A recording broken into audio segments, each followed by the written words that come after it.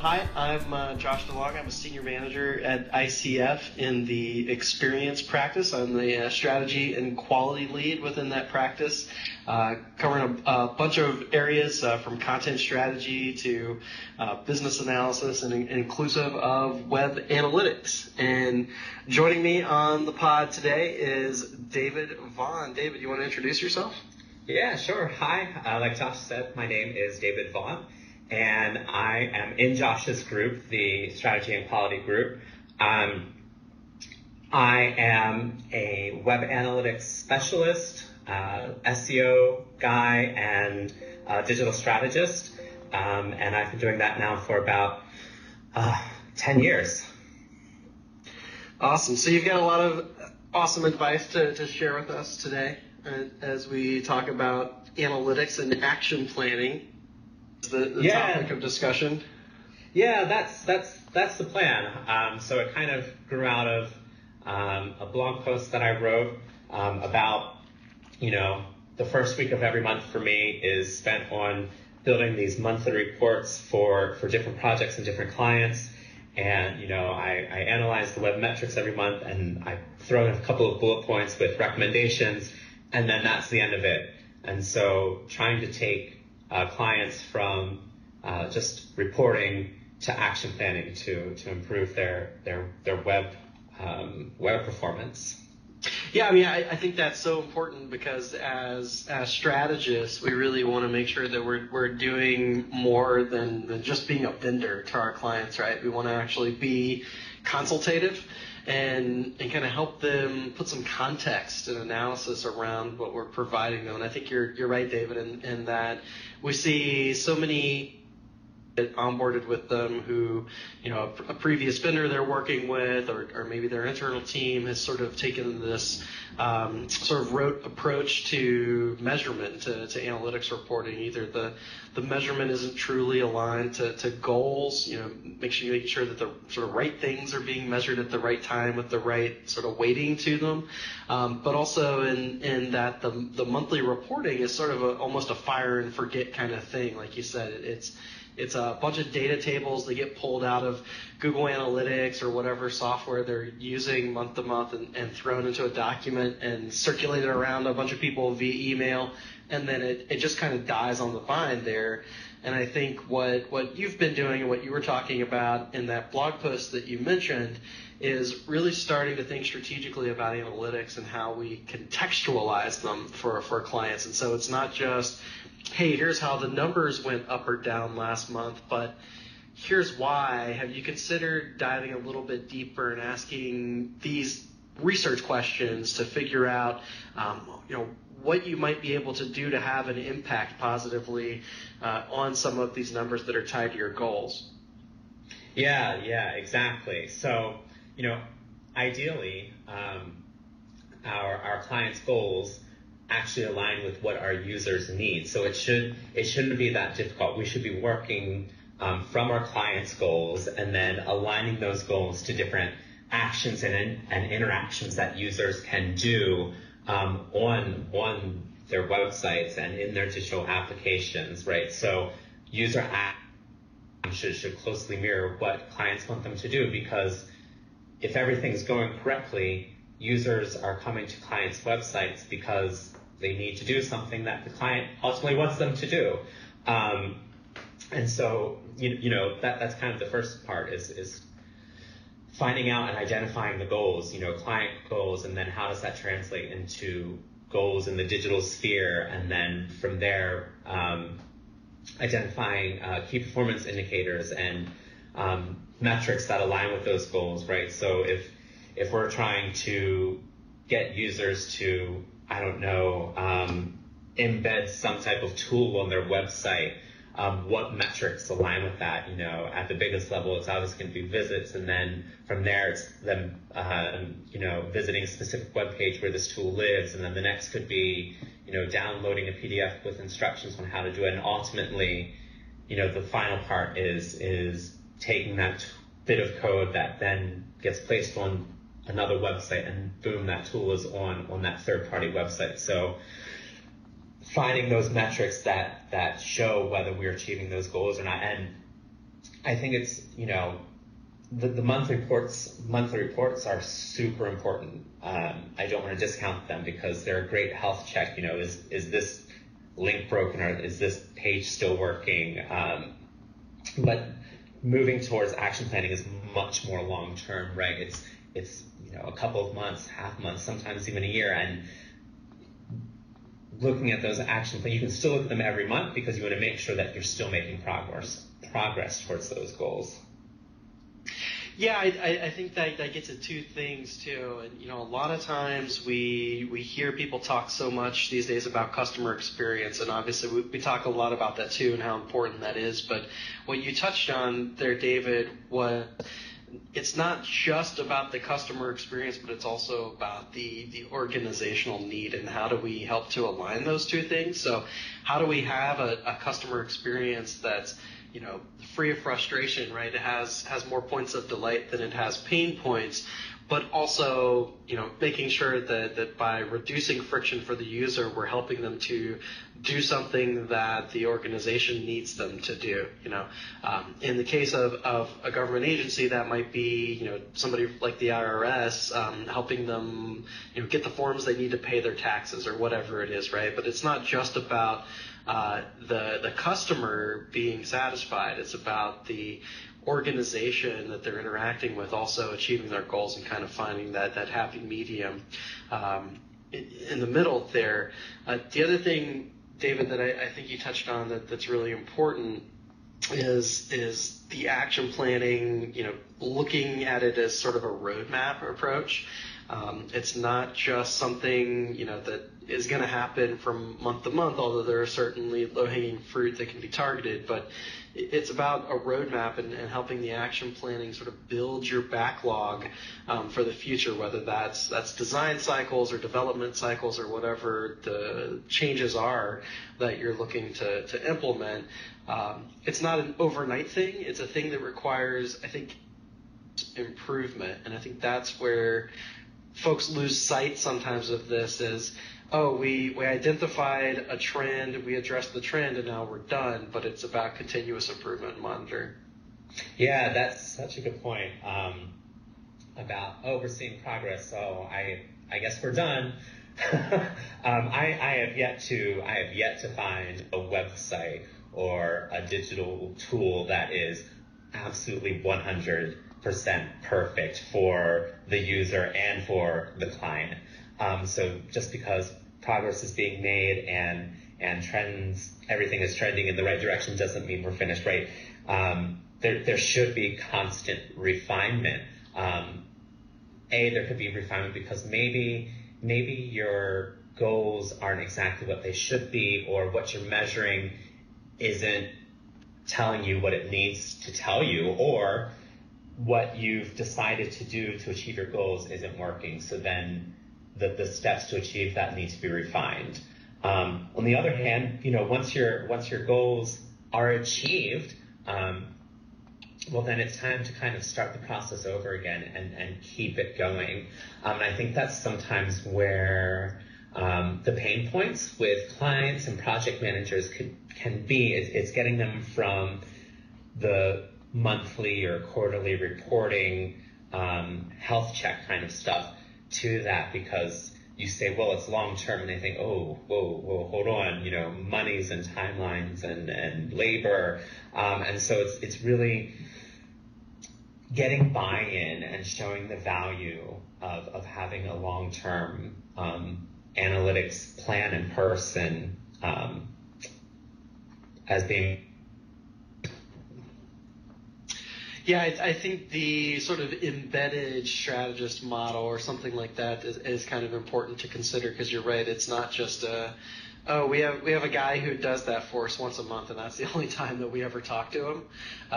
It's about, do you have someone and he or she is responsible for really kind of looking at trends almost in real time in some cases, and then following up on research questions and action planning throughout the month, not just once a month. And I think to some degree, I guess benchmarking comes into play there too, David. Would that be correct? Yeah, definitely. I mean, you need to know where you are where you're trying to get to and what the trend has been. Very simply, if your goal is to get to X number of visits in a month, but you're already trending that way without doing any work, well then that's kind of pointless. Doesn't involve any type of improvement. So yeah, you're right, Josh. Benchmarking is super important, and understanding what's already going on with your website or whatever your digital project is without you actually kind of doing anything.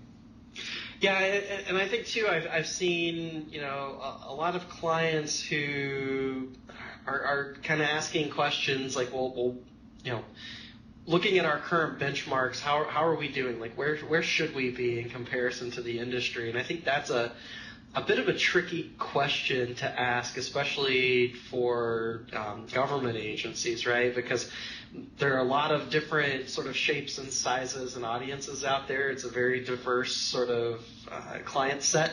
And so in my mind, benchmarks are the ones that you take yourself and then kind of hold yourself accountable to over time with your own target audience. Obviously, there are some industry trends and seasonal trends and things like that we know that we're going to see based on our experience. But, I would be sort of hesitant to tell, a government agency that they should, the Fish and Wildlife Service should compare themselves to the Park Service. They may have a different type of user or different, different amounts of websites that they're maintaining and different uses for them. And I think that we often work on, kind of these portals and gateways and some of these other sites too. They all just have very unique needs that they're trying to fulfill and reasons that they exist and audiences that they're trying to serve. Yeah, that's such a good point. I think everybody knows that there are different government websites which have very similar information, but their audiences may be very different. In the public health sphere, which is where I do a lot of my work, there could be information that's geared towards communities of color, and then another website which has similar information but is geared towards women. And so, it's public health, but that breaks down into smaller parts of public health. And so, maybe comparing, say, CDC, just HHS in general, same information possibly, but two completely different audiences. And so you're right, saying, well, how are we doing compared to them? Well, maybe we shouldn't be looking at that. Maybe we should just be looking at how we're doing instead of comparing ourselves to everybody else. What are some of the other impacts that you see aside from looking at benchmarking when you think about fluctuations in web analytics and trying to sort of discount certain variables as you're doing action planning? Are there particular trends that you sort of know that or expect to see that you have to account for in your reporting? Yeah, definitely. So summer is definitely a low point, at least in my experience, across the government, right? Everybody's on vacation, everybody's kind of doing different things. It doesn't seem like the workforce in general is all in the same place at the same time. Also, December and early January, right? We have the winter holidays and everybody's traveling and taking time off, and a lot of people have to use their paid time off or else they lose it. So that tends to be a slower time as well. And again, depending on what project you're looking at, there could be observances, or World AIDS Day or the Great American Smokeout or what have you, that can really increase traffic. And it's really important to take that into account, but you have to be prepared for it that, hold on, this is just kind of normal and how it's going. Yeah. Right. So I'd like to talk a little bit about sort of the kind of technical aspects of some of this, and how web analytics integrates with some of the other, content and UX work and things that we work on. How does web analytics play into that from the perspective of testing that you're doing, informing design and content, as well as maybe some of the tools in the toolbox that you have to use to get those things done? Yeah, sure. So I've used Google Analytics primarily. It's catching on across the government. But there are other tools that we use. But I think Google Analytics is really versatile in that it lets us use different tools at our disposal. Take, for example, Google Tag Manager lets us implement analytics, but refine it much more rapidly. And it allows us to do user testing, like A/B testing online. So we can test different things from different calls to action or button colors or page layouts. And the thing that I think this works so well is, if we want to do actual user testing and sit somebody down and take them through the website and ask them to do different things, that there's a lot of different levels of clearance, and it's a really important part of user testing, but you're limited into the number of people that you can do, and you're not exactly 100% certain that that's your target audience. Whereas when you use web analytics to do this type of user testing, these are already your users, right? Because these are people who are coming to your website, so this is your audience. These are people who are using your website. And then from there, it's just an automated process that runs, anywhere from 2 weeks to a couple of months, depending on how much information you need to collect. But you can get really good information about what types of layouts or colors or calls to action or language works with your audience. And again, it's just kind of automated. So you can set up your testing and then let it run. You can do a midpoint check and just make sure everything's going well, see if there's any surprises or if anything needs to be tested or refined. And then when it's finished, you have something that has a really high confidence rate. And you can take it to your project team. Like, listen, this is what the data is telling us from our own users. Maybe we should make this change, or what, our hypothesis was wrong, and that's okay. Let's develop a new hypothesis, rerun the test, and see what happens. So yeah, analytics is so much more than just writing reports and developing action plans. It can actually be brought in to enhance user experience work or content strategy work. In no way does it replace, heuristics evaluation or developing content strategy. It should help. It should help those different aspects. Yeah, I think that some of those points you touched on, David, are really important.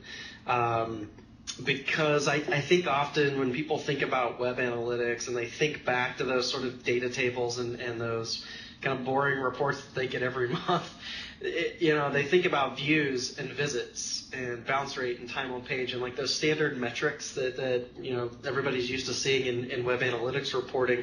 But what you're getting at is using analytics in a much more strategic way to look at things like user path analysis and how what users are doing on the site once they get there, how the navigation and information architecture might be impacting the user experience, looking at how they were referred to the site, looking at for potentially event tracking and things like that to see how are they using the internal site search, or what interactive elements on the site are they interacting with the most. I mean, I think there's this, if an analytics program is configured appropriately, there's this sort of much deeper level of analysis that can be done. And I think sometimes too, when we talk about doing that, people are a little hesitant because it sounds like we're getting a little bit Big Brother and there may be privacy concerns. But I mean, we do this for government clients, right? We're not like looking out and saying, oh, here's Jane and she's doing this on your website. It's more anonymous than that, but it's really informative for us to be able to know not just how many people are coming to the site and how long are they staying there, but what are they doing? What are the user behaviors like? And I think that's where we truly begin to be able to add value and make recommendations about things like information architecture, design, to really help make an impact on client websites. That's 100% correct. I mean, maybe I'm talking myself out of a job, but anybody can read graphs, anybody can read tables and copy that information into a Word document and poof, send it off to a client. Where it gets really interesting and really good is when you have someone who has a really good technical understanding of an analytics system and how to configure that appropriately, so that way you can capture those specific user actions, whether it's a button click or a file download or collecting search terms. And you're right, it can sound a little scary, like, oh my gosh, we're collecting information about people. You're right, but I don't want to know what individuals are doing, because actually, if you pull out individual information, it just, you don't gain transformation. I need to see big picture. I need to see what lots of people are doing, not what individuals are doing. And it's important that we have that information, because when we improve the user experience, we make your life, the public's life, easier. And that's ultimately the job, right? When you come to a government website, you don't want to be spending half an hour to do something. You want to get there, find the information that you need, and then take the action that you need to do, and then be done, and then leave. And that's ultimately what we want to use these analytics for, right? We want to make the user experience better, so that way they can spend as little time as possible doing what they need to do, accomplishing it, and then getting back to enjoying life.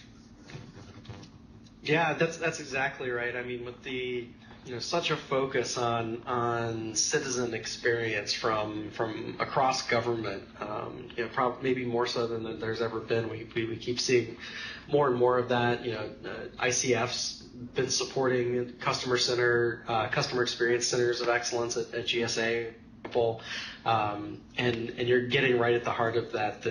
It's certainly broader, right? It's not just human to computer interaction. There's the human to human element of it too. But a big way to look at those trends and figure out, what people are interacting with your agency to do, and where the pain points might be that you can improve on. It's that big picture, trend that you see in the analytics, like you're talking about, and that really feeds into the larger action plan for digital communications. So I think it's super important. David, thanks for chatting about this today. I think this has been a really fun conversation. If you had to sort of close out by offering some advice to, if you were, a program manager who was looking to sort of up your analytics game, you're kind of stuck in that cycle right now where you're just getting an analytics report, every month. And you wanted to get to the next level, how would somebody get started with that? What would you recommend? I would honestly recommend if you could just find 5 hours that you can give to an analytics specialist, tell them 2 things that you want to accomplish with your website. In those 5 hours, they'll be able to come back to you with, right, these are your goals that you told me. This is what we're going to measure. This is how we're going to measure it. And these are the actions that we're going to take to improve those measures. That's all it takes, is just a couple of hours, give it to an analytics specialist, and you can take your monthly reports and turn it into action plans to improve the user experience and help your program and your agency achieve its goals. That's awesome. That's a great piece of advice. Thanks for listening to this episode. That was David Vaughn. I am Josh DeLong, and if you want to learn more about converting metrics to action, check out our blog at icf.com/blog, and you can find our career opportunities at icf.com/careers. Thank you for listening.